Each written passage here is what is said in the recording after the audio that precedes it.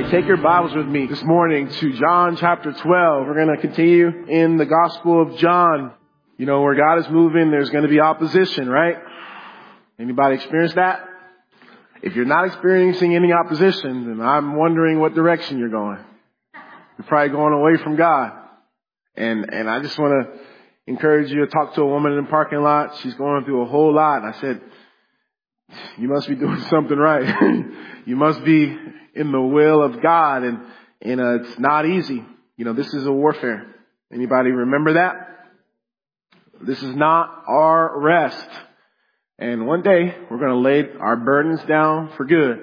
And we're going to be in glory with Him. And we will have rest for all of eternity with our Lord. But on this side of heaven, you got to expect tribulation. Jesus says, you know, you're going to go through tribulation, but be of good cheer. Listen to me. Be of good cheer, for I have overcome the world. He has overcome. Anybody can say amen to that? Amen. And He has won our victory for us. And we fight from a position of victory this morning. I just want to remind somebody of that. Right now, you're going through it. Right now, you got the health diagnosis. Right now, you have family issues. Right now, you're going through financial things. I'm telling you right now, even in that situation, God will be victorious. He has your back, and He's going to bring us to an expected end. And I just want to start off with that. But we're going to begin reading in verse number 1. The title of the message this morning is The Anointing at Bethany. The Anointing at Bethany. Very familiar account we're going to unpack this morning. And we're going to look at Jesus as the honored guest at a dinner. And He's going to get anointed by His servant. And I want you to begin reading with me in verse number 1. Then 6 days before the Passover, Jesus came to Bethany, where Lazarus was, who had been dead, whom He had raised from the dead. There they made Him a supper, and Martha served. But Lazarus was one of those who sat at the table with Him. Then Mary took a pound of very costly oil of spikenard, anointed the feet of Jesus, and wiped His feet with her hair.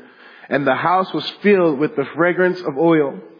But one of His disciples, Judas Iscariot, Simon's son, who would betray Him, said, "Why was this fragrant oil not sold for 300 denarii and given to the poor?" This He said, not that He cared for the poor, but because He was a thief and had the money box, and He used to take what was put in it. But Jesus said, "Let her alone. She has kept this for the day of my burial. For the poor you have with you always, but me you do not have always." Now a great many of the Jews knew that He was there, and they came, not for Jesus' sake only, but that they might also see Lazarus, who had been raised from the dead. But the chief priests plotted to put Lazarus to death also, because on account of him, many of the Jews went away and believed in Jesus. In the first 11 chapters of the Gospel of John, we are presented with witness after witness, proof after proof, miracle after miracle, to convince us of the one important truth, that Jesus indeed was and is the Christ, the Son of the living God. We heard the sad words in the end of chapter 11 that Jesus no longer would move publicly after that point. Of course, the religious leaders had it out for Him. They put out the word that Jesus is to be arrested and He would be put to death. And so this ended His public portion of His ministry. He was spending time in solitude with His disciples in Ephraim until we come to chapter 12. He makes His way back to Bethany, which is just a short 2 miles away from Jerusalem. Now, the time schedule is now in its last moments, literally days, hours before Jesus would make His entry into Jerusalem as the Passover lamb. Could you imagine the pressure on Him? Could you imagine maybe the weight of everything that He knew He would have to endure in just a few short days? It was crucial. It was critical. If that were you and I, the last thing we would want to do is to attend some type of festive event. The last thing that we would desire to do is to be around crowds. The last thing that we would want to do is to try to celebrate something. We'd all probably be, pulling back from the crowds. But Jesus chose to spend his last days on earth with those who were closest to him, those whom he loved, his friends. And I want to tell somebody this morning that if you are in Christ, he calls you friend. And he desires to have a relationship with you that's ongoing, that's growing, that is intimate. And I don't know about you, but it blows my mind that Jesus would want to have anything to do with me. I know me. I know my depravity. I know my shortcomings better than anyone. And yet he still loves me. Oh, how he loves me. Are you guys thankful Jesus loves you? Hey, we walk in here, it may look like we have it all together, but I know some of you. Some of you know me. And we don't. And yet Jesus loves us. And he desires that fellowship. So we see Jesus in this setting. He's going to be invited to a dinner. And we're going to unpack this. It's an event took place at this dinner that is going to be talked about till the end of time. It's going to be mentioned everywhere that the gospel would be preached. And we're going to unpack it this morning. The three areas that we're going to learn about today is Martha's work first, Mary's worship secondly, and then third, we're going to learn about Lazarus and his witness. Let's unpack Martha's work. The Bible says that Jesus made his way to Bethany, and verse number 2, they made him a supper and Martha served. I want you to see Martha is doing what Martha knows how to do best. She's serving her Lord. And this dinner is, of course, in honor of Jesus. I imagine that they were doing so because they loved him, because that they had received back their brother from the dead, and they were just so overwhelmed with gratitude to Jesus that they wanted to honor him with this feast, with this meal. And so Martha is the one who made it all happen. Martha's gifting was that, I believe, of administration, of hosting, of hospitality. And she used her gift to bring honor to the Lord Jesus Christ. Let me ask you something this morning. What is your gift? And how are you using it to bring honor and glory to the Lord Jesus Christ? Oh, I know there's men in this room. There's a man I call often. He's a mechanic. And I'm going to put him on the spot. Alfred. Alfred, I don't see him here. I see his wife over here. But Alfred, I call him up when a single mom needs a new engine, when a single mom's car is broken down, or someone in our church who is in a difficult time financially. I text him up. He's there as soon as he can be there, and he follows through, and sometimes he foots the bill for us until we're able to, of course, get that to him. And I'm so thankful for men like Alfred and other men and women in this church who have giftings, who have skill sets that they use for the kingdom of God. Aren't you thankful for these worship leaders? Every week we are so blessed. They are giving that service unto the Lord Jesus Christ, but we are all blessed by it. And I want to encourage someone in this room this morning. Oh, you have a gift. And how are you giving that gift back to the Lord Jesus Christ? Martha, she worked. You see, Lazarus was sitting at the table. He was eating, and Mary probably was contemplating something, but we hear that Martha served. She worked. And I want to ask us this morning, are we truly laborers? Are we truly working in some way, shape, or form for the Lord Jesus Christ? The place of this dinner was at a man by the name of Simon. And in Mark chapter 14, we learn that Simon was a leper. Simon the leper is how he is described, and I find it very interesting. You know, leprosy was the most highly contagious disease of that day, and it was terminal. Leprosy would, of course, eat a person, their extremities slowly. It was a skin-eating virus that had no cure.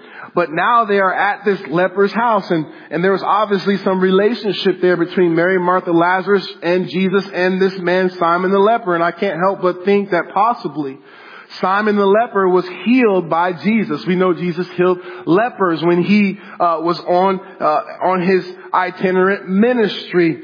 And I just want us to just get the picture that here is a man who was restored by Jesus, and now he's going to use his property, his place, to honor Jesus. And we want to just be mindful of that. I'm going to ask you, what is it that God has blessed you with that you can use to honor Jesus with? So Martha's work, she is using her gifts as a hostess, as a worker, to make this meal special for our Lord.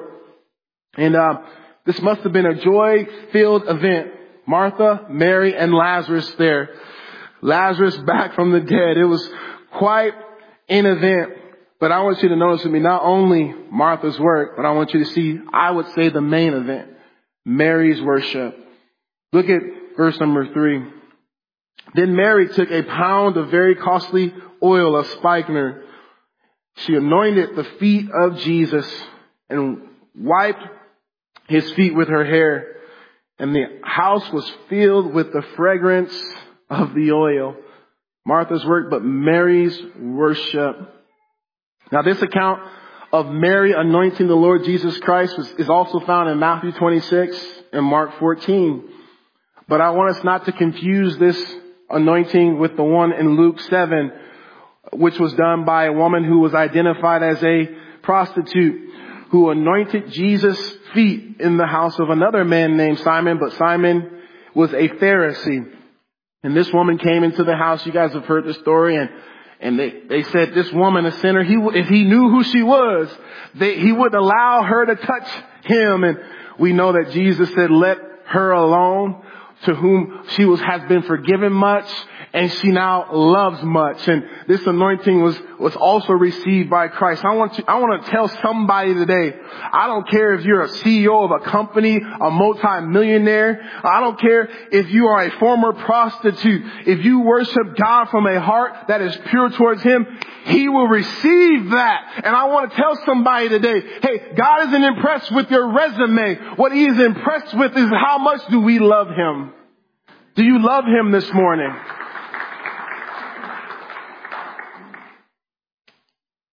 Mary is seen throughout the Gospels. This Mary, the sister of Martha and Lazarus, she's seen as a virtuous woman. And she comes into that dinner prepared to worship Jesus. I want you to see a few things about her worship.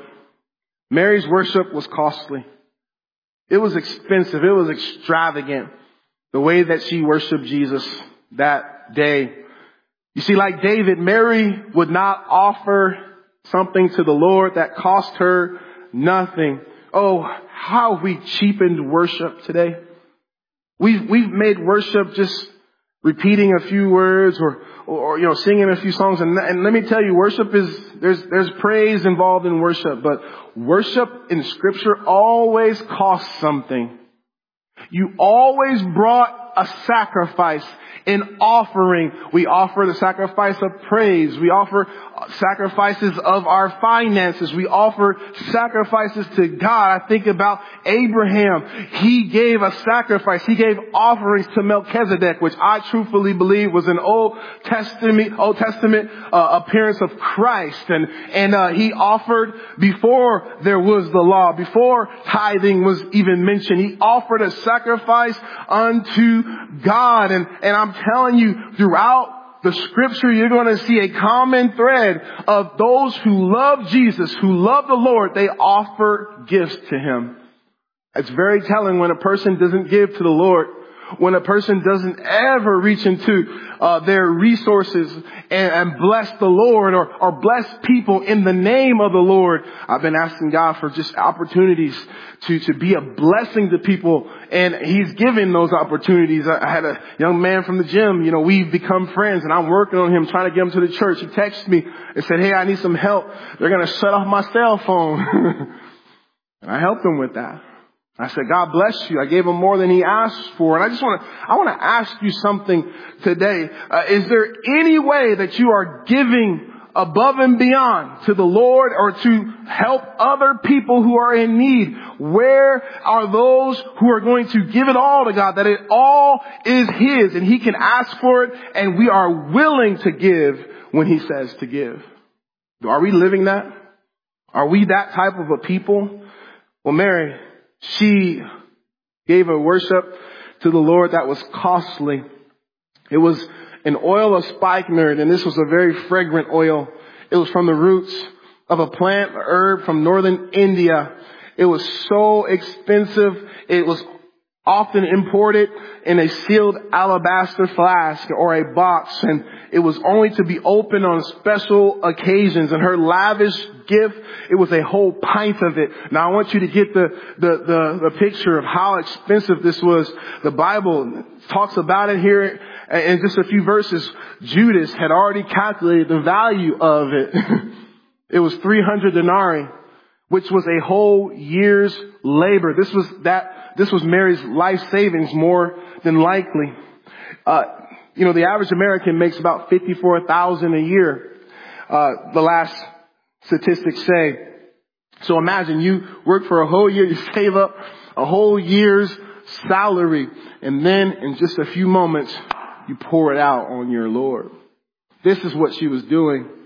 This perfume had value, not only in numeric and the financial side of it, but also it would have been something that was close to her heart. This would have been something that she would have paid a great cost to obtain, or would have waited along to receive. And I want you to just get this. She was not holding back anything from the Lord Jesus.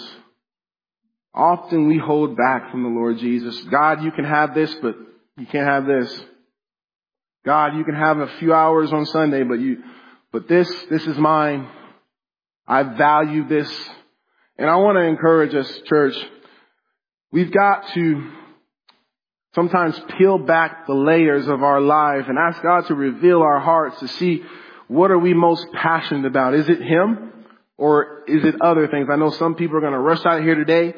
They're going to get home. They're going to get in front of that TV because they are passionate. They're going to scream and yell. They're going to go nuts over a pigskin being thrown in a few minutes, But you see them in church, they're like this. Going kind of long today, Pastor Abram. And I find that very telling. Where's your heart? They'll go far and wide for other things. They'll drive 3 hours for a concert. But if it starts to sprinkle outside, they won't drive 20 minutes to church. Where's your heart? You see, this expression of worship was given from a heart madly in love with Christ. And this is what we should be striving for. Mary's worship was costly. Not only did she anoint His feet, but if you combine the other Gospels account, we know that she anointed His head. And so it was a pint. It was a good size container. So she poured all that oil. She didn't put a little drop. She poured it all on Him. The Bible says that the fragrance filled the room. And not only did she stop there, she got on her knees at His feet and she unwrapped her hair.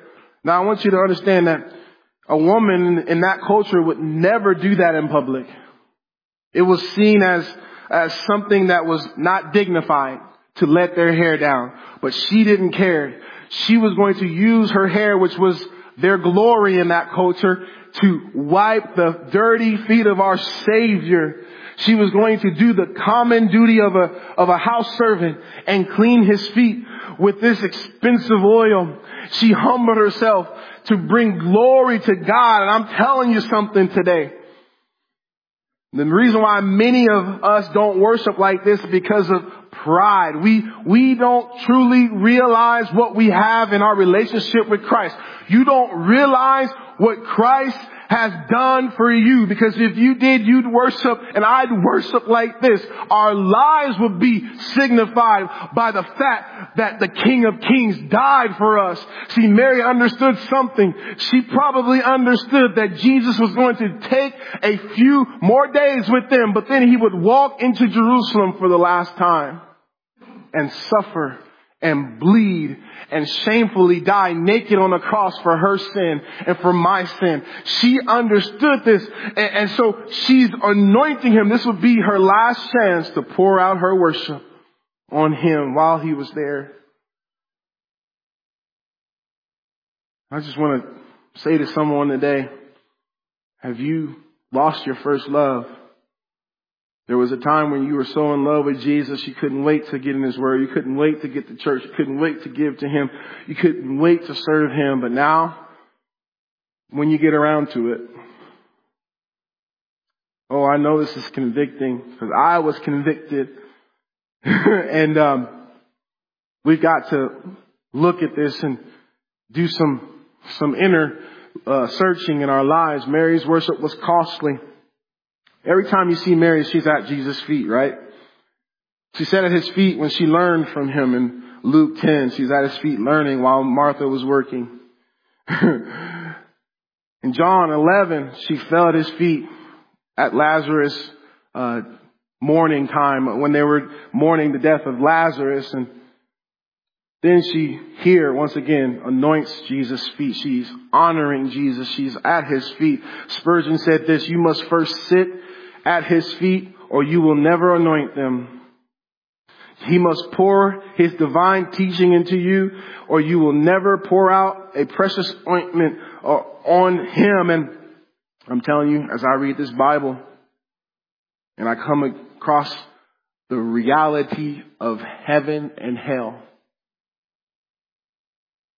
as I read this Bible and God shows me who I am, a wretch who deserves to be banished from his presence forever, a wretch who deserves judgment, and yet Jesus loved me. He died for me. He shed his blood for my sin on Calvary. Oh, you know what that does for me? It makes me love him more. It makes me want him more. It makes me desire him more. And most Christians, they don't spend time at his feet, and it shows. It shows. Oh, I told the earlier service that God has called me to comfort the afflicted and to afflict the comfortable. Some of you are comfortable being distant from Jesus. You're comfortable being lukewarm. What does the Bible say about lukewarmness? God is going to spew you out of his mouth eventually. He said, I'd rather you be hot or cold. Where is the passion in this room? I'm going to ask you again, where is the passion for Jesus in this room? Is there somebody in this room who loves Jesus with all their heart, and whatever Jesus would call you to do, you'd be willing to do it, even to die for his name? Oh, God forbid we get cold and callous and we keep going through the motions week after week while America dies and goes to hell because they can't find real Christianity. This here is real Christianity. God, whatever I am, whatever I have, it's yours. It's yours. You are worthy of it all. Yeah, we sing it, but do we live it when we leave here? God, help us. I'm guilty. You are too. Mary's act of worship was pure love on her part. She knew Jesus would soon suffer for her. I want you to notice the room was filled with fragrance. You know, when real worship takes place, the atmosphere changes. The room is different. Oh, I'm telling you, I'm going to be, hey, God, is this you? Okay. The atmosphere in the first service was vastly different than the second service today. A lot more of his presence in the first service. You know, want to know why? I saw women and men who were sitting at his feet this morning, 6 a.m. I'm going to keep saying it.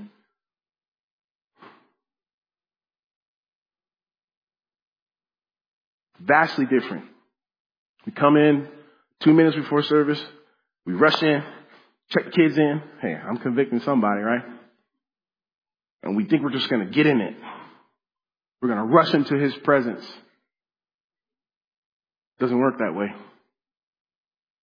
Doesn't work that way. Oh, you say, Pastor, we always have his presence. He never leaves us. Yes, I agree. But there's something tangible when we are truly worshiping him. We are truly sitting at his feet. We are truly in love with him. There's a different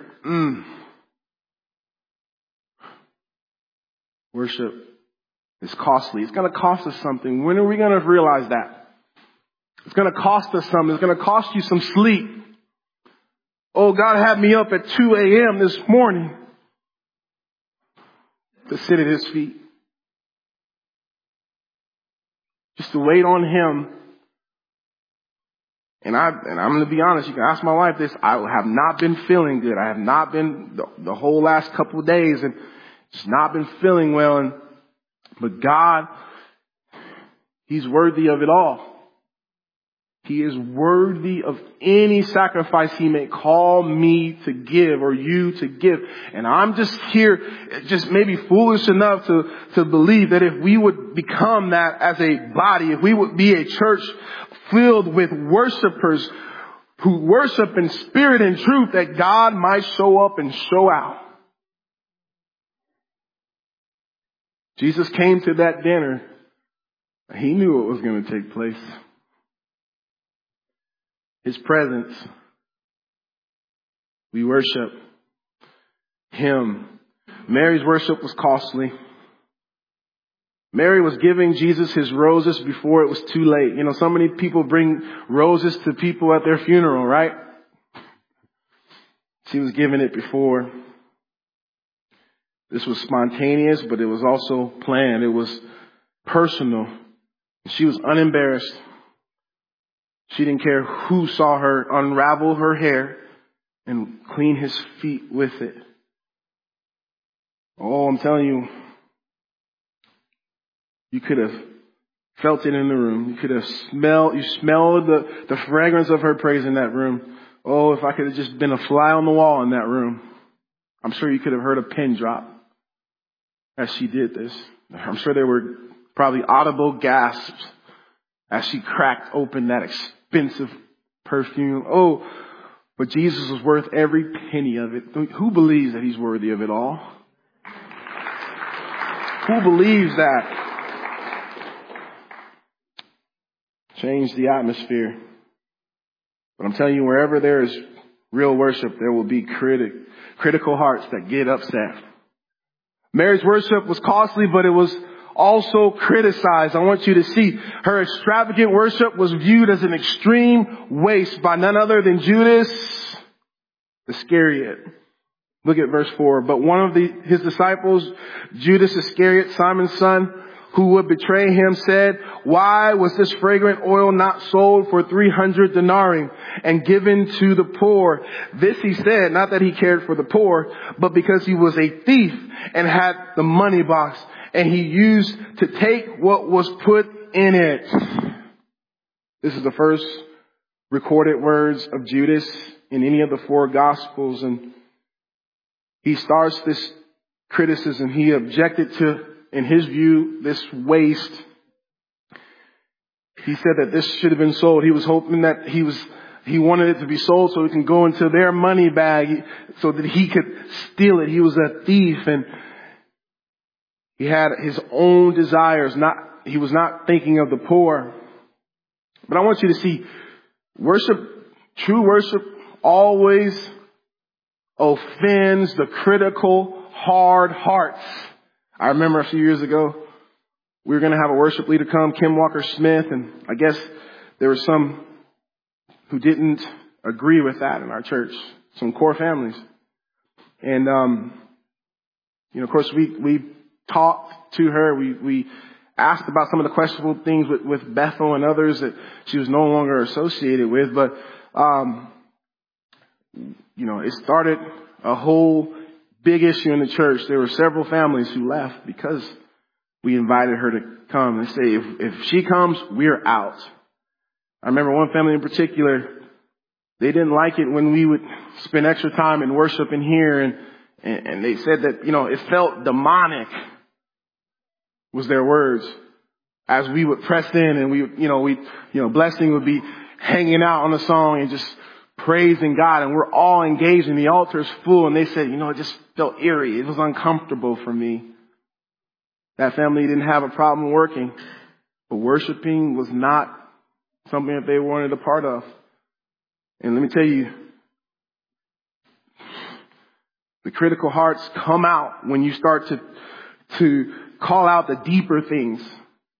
When you start to talk about worship, real worship, and prayer meetings and fasting and the deeper life, you'll see the high-minded, critical hearts start to rear up. And I'm just preaching the truth. And this is what happened in this setting too. You see, Mary's worship made those who were lukewarm, who were half-hearted, and especially Judas, who was unsaved, it made them uncomfortable. Oh,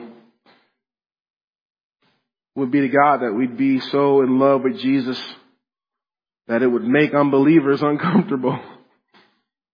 That it would cause those who are living in sinful lifestyles to feel, a little agitated by the reality, the genuine passion that we have for God. And I want to just say something. Hey, if you have been criticized by someone because of your love for Jesus, you're in good company. If you are in, right now a season where you have a spouse who isn't saved and they don't like it that you're at church so much, they don't like it that you love Jesus and you want to put Him first, I want to tell you, you are in good company. Just keep worshiping Him through the criticism. I promise you, one day, many of those critics will come to you and ask you why you're different. What is it with this Jesus that you love and serve? I promise you.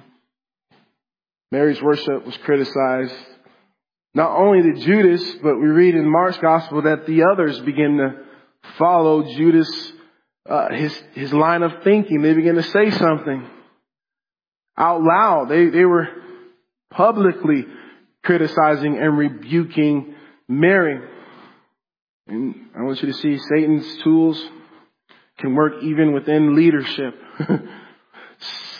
He can influence someone's heart to cause disruption. I've learned, and it's very telling. Those people who, I hate to keep bringing it up, but who were critical of some of the decisions that we were making, it was not enough for them just to leave quietly because they disagreed. They had to talk to someone else and say, hey, I'm leaving. I remember another situation, same thing. Had to rebuke a guy who was a false teacher or whatever and infiltrated our men's group. And remember sitting over here at Jack's. You guys don't get to see the back. One day I think the pastor and I could have a reality show. More so pastor, but. And you can just sit in on some of these things, I'm sitting here at Jack's with one of our other elders and I had to rebuke this man and say, you can't come back. Say, Pastor, you guys do that when it gets to that point? And confrontation is part of leadership. And I usually do not like it. But I'm learning, you can't be a passive leader. Passive leaders, the sheep are going to be preyed on. You're called the under shepherd for a reason. Anyways, this wolf was coming in, and some of you are in here who went off with him for a while. I'm going to be honest. I called several families and said, hey, this is what I've come to know about this individual. This is what he's doing. They were critical of us so that they could get them to come and be a part of his group. And let me tell you, it was tough. But anyways, we finished our conversation here at Jackson. Within 2 minutes, I'm getting calls from two of the other men who that man had already called to tell on me that I said that he couldn't come back and try to get them to, anyways. One day, I'll share with you guys some more testimonies, but it is the MO. It is the mode of operation for sometimes unsaved people who are in the church. I want you to understand that there are people who are planted in the church who aren't believers. Hey, not everybody that comes to this church is a believer. I'm going to tell you that. In the first congregation Jesus had, there was an unbeliever. And there are some who are planted within the body of Christ just to sow discord. I know it. I've dealt with it. And I just want to tell us, hey, the criticism, hey, somebody comes to you tomorrow, starts to criticize the church or something that, that they are up in a bunch about. Hey, say, hey, come, let's go over here. Let's talk to the pastor. Let's bring them over. Don't give an ear to the gossip. Do not listen to those who will sow discord in the church. I'm telling you, we have to be unified in days that we are in. We can't allow the enemy to have any place in the house of God. I don't know why I'm saying that. I'm not talking to anybody here in particular, guys, just so you know. But Mary was criticized by the disciples now because of her worship. Judas, he had everybody fooled except for Jesus. He hid the darkness of his heart. And his outward appearance, he looked like he was spiritual. He put on his religious facade and to hide his secret sin. And if that's you today, if you appear to be religious, but you're caught in a lifestyle of sin, I want to encourage you to repent. Repent from the secret sin. We've been talking about it a lot on Wednesday nights, just the consequences of sin. And God does not mock. Whatever a man sows, he will reap. You may think you're getting away with it. You may think that God is still, accepting of that. No, my friends, he will judge sin. He will. So Judas criticizes, so do the other disciples, and it begins to catch some steam in the room. But I want you to see Jesus is going to step up and give defense to Mary. I love John because he gives commentary. He was in the room more than likely. He knows, of course, because hindsight is 20/20. He knows now that Judas was the one who would sell Jesus, and he was covetous and a thief, and so he's able to give us that insight that Judas didn't care about the poor. He just wanted the money, and he used to take from the box, and he would take for his own. See, Mary gave openly and sacrificially. Judas wanted to hoard money for himself, secretly and selfishly. He was the opposite of Mary. But I want to see Mary's worship was costly. Mary's worship was criticized, but Mary's worship was commemorated. I want you to see Jesus is going to vindicate her in the sight of everyone there. Look at verse 7. But Jesus said, "Let her alone. She has kept this for the day of my burial. For the poor, you have with you always, but me you do not have always." So under normal circumstances, anointing was something festive. It was something celebratory. But in this case, this anointing was done in anticipation of Jesus' burial. Jesus would indeed be what was prophesied in Isaiah 53, that he would be the suffering servant that would endure much pain and die for us, and then also be buried. And so this is what he says: "Leave her alone. She has kept this for the day of my burial. I will soon die for the sins of the world and be buried." And she's anointing me beforehand for that event. Jesus defends Mary's act of love and devotion. He says that the poor will always be with us. The circumstances that lead to poverty in the world, they are various, and they will always be here until I think the Lord Jesus lives here on earth. You guys understand that poverty only happens because of political and selfish reasons, right? If I went to some of your properties here in Leona Valley and I got one let me say, lemon seed, right? And I were to plant that and I were to cultivate that, and I would get a tree from that and the seeds from that, if I were to plant that, so on and so forth. You guys understand that we have enough resources on this planet to feed every person in the whole world. God has made it that way. One seed, out of one seed, we could plant orchards and fields, acres and acres and acres of wheat. I'm telling you, there's no one that needs to starve, but because of political and tyrants and men, wickedness in high places, that's why there's poverty in the world mainly. Just to be real. As Jesus said, poor will be with you and you'll be able to bless them. And he encourages us to meet the needs of those who are less fortunate. But he says, me, you do not have always. I'm going to be going away pretty soon. And this is what he was telling to the crowd. And Mary's act of worship was a blessing to Jesus. She blessed his heart. He knew that there was one who loved him. And not only was her act of worship a blessing to Jesus, but it was a blessing on her own life. Jesus said in Mark 14 and Matthew 26 that wherever the gospel would be preached, the story of Mary's anointing would be shared. He commemorated it. Throughout all the ages, this story has been shared. And this little woman made such an impact on Jesus that he gave her that position of honor, that wherever the gospel of Jesus Christ would be shared, her story would be told. Oh, would be to God that we bless God's heart to the point where he says, you know what, there's somebody in the backside of the desert who loves me, and I'm going to honor their memory. You see, the name of the wicked shall rot. Nobody names their kids Judas. But you know, there's a lot of little Marys running around. God will give you a legacy. What's your legacy going to be? What's your kids going to say? I hope my kids will be able to say, Daddy loved Jesus. He loved Mommy.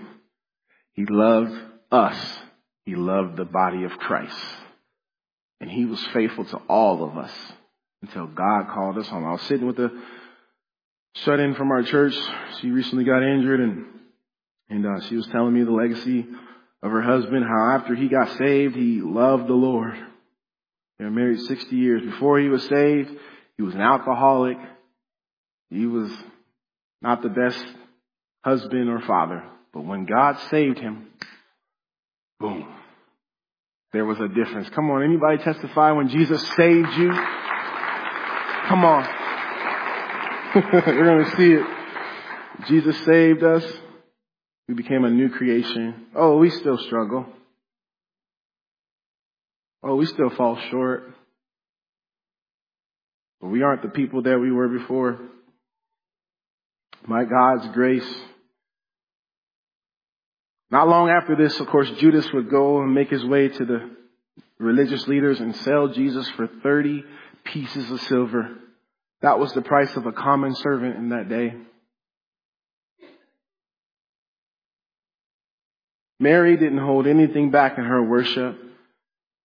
She gave a year's worth of wages. She gave him an extravagant display of her love. Judas was the opposite. He sold Jesus out. Would be to God. I know many churches many preachers who are like Balaam. Preachers for profit. Who sell out the church so that they can ride in the Rolls Royce. I never forget, I was working at Bank of America, and there's a coworker sitting behind me. She was going to a church where they invited a prophet, and they were fundraising for about 6 months for this prophet to come, because he will not even come unless there's a $20,000 appearance fee. And he came and she told me about the whole event, how they took about 8 offerings in the service too, and then he left with his bag full. in his Bentley. This happens. I know that's an extreme example, but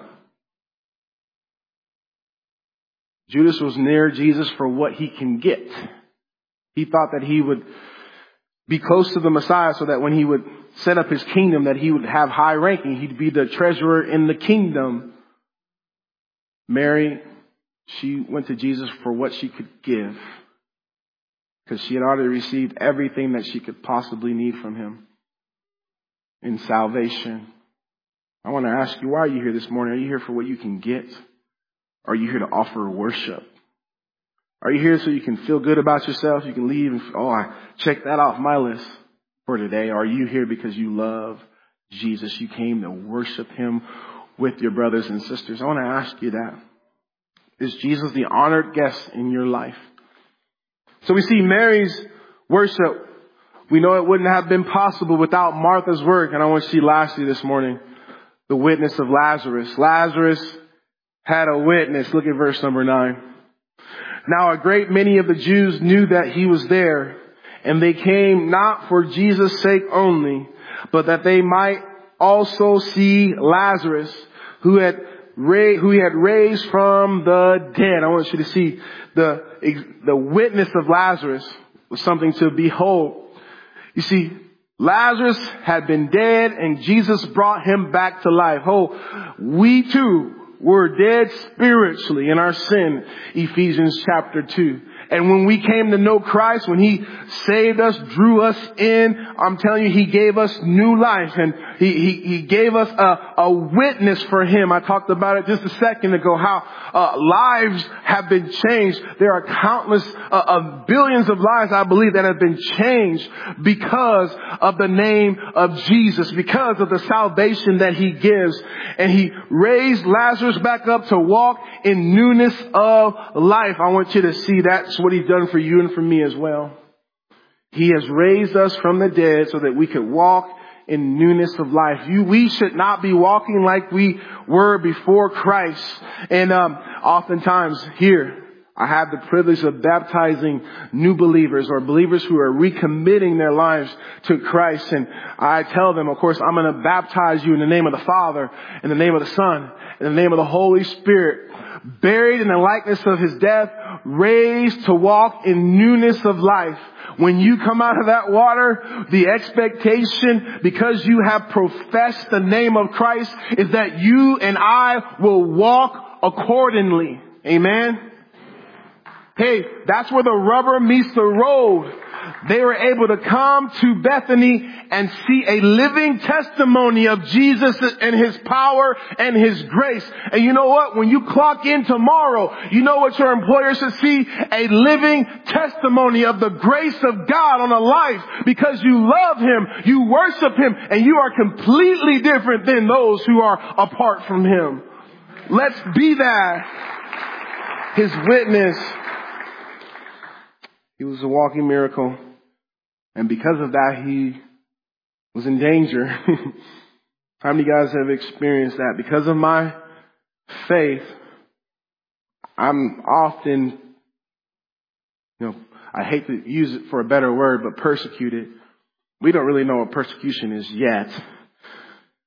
No one's being burned at the stake yet in America. But you may be alienated from family. You may be ostracized at work. You may get labeled, different things, and people may say mean things to you. And because of your life, your faith, and you're in good company, they wanted to put Lazarus to death. Look at verse 10. But the chief priests plotted to put Lazarus to death also. So they were going to have Lazarus' head along with killing Christ. And Jesus said, if any man come after me, let him take up his cross and follow me. If you identify with Christ, oftentimes you will be in harm's way. If you're never in harm's way because of your relationship with Jesus, I would check myself. His witness. You know that there's no recorded words from Lazarus in the New Testament? But his life was an effective witness for Christ. I want you to see it, verse number 11, and we're done. The chief priest wanted to put him to death. Why? Because on the account of him, many of the Jews went away and believed in Jesus. Hey, would be to God that we would live in such a way. I've heard it said this way: preach the gospel and use words if necessary. Listen to me. Listen to me. There are people in here who I know you believe God. I see it. I know your husband left and you're still here worshiping. Oh, let me preach. I know you're going through it. I know the doctor didn't give you a good diagnosis, but you're still in the trenches for God. And let me encourage you. It'll be worth it all. We used to sing an old hymn when I was in seminary. It will be worth it all when we see Jesus. Life's trials will seem so small when we see Christ. One glimpse of His dear face, all sorrow He'll erase. So bravely run your race until you see Christ. And that's what keeps me getting up here every week.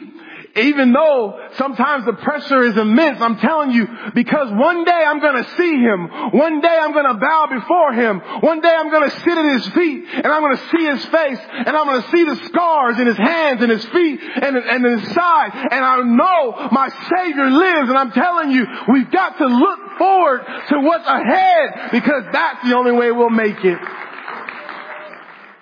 To say that you have eternal life, you don't know that when you take your last breath this side of eternity, that heaven will be your home. You don't have the assurance of the Holy Spirit. You are unsure of your destiny eternally. Well, today you can be sure. You can settle it once and for all. You can call on the name of Jesus and He will save. It's that simple. Salvation is the miracle of the moment.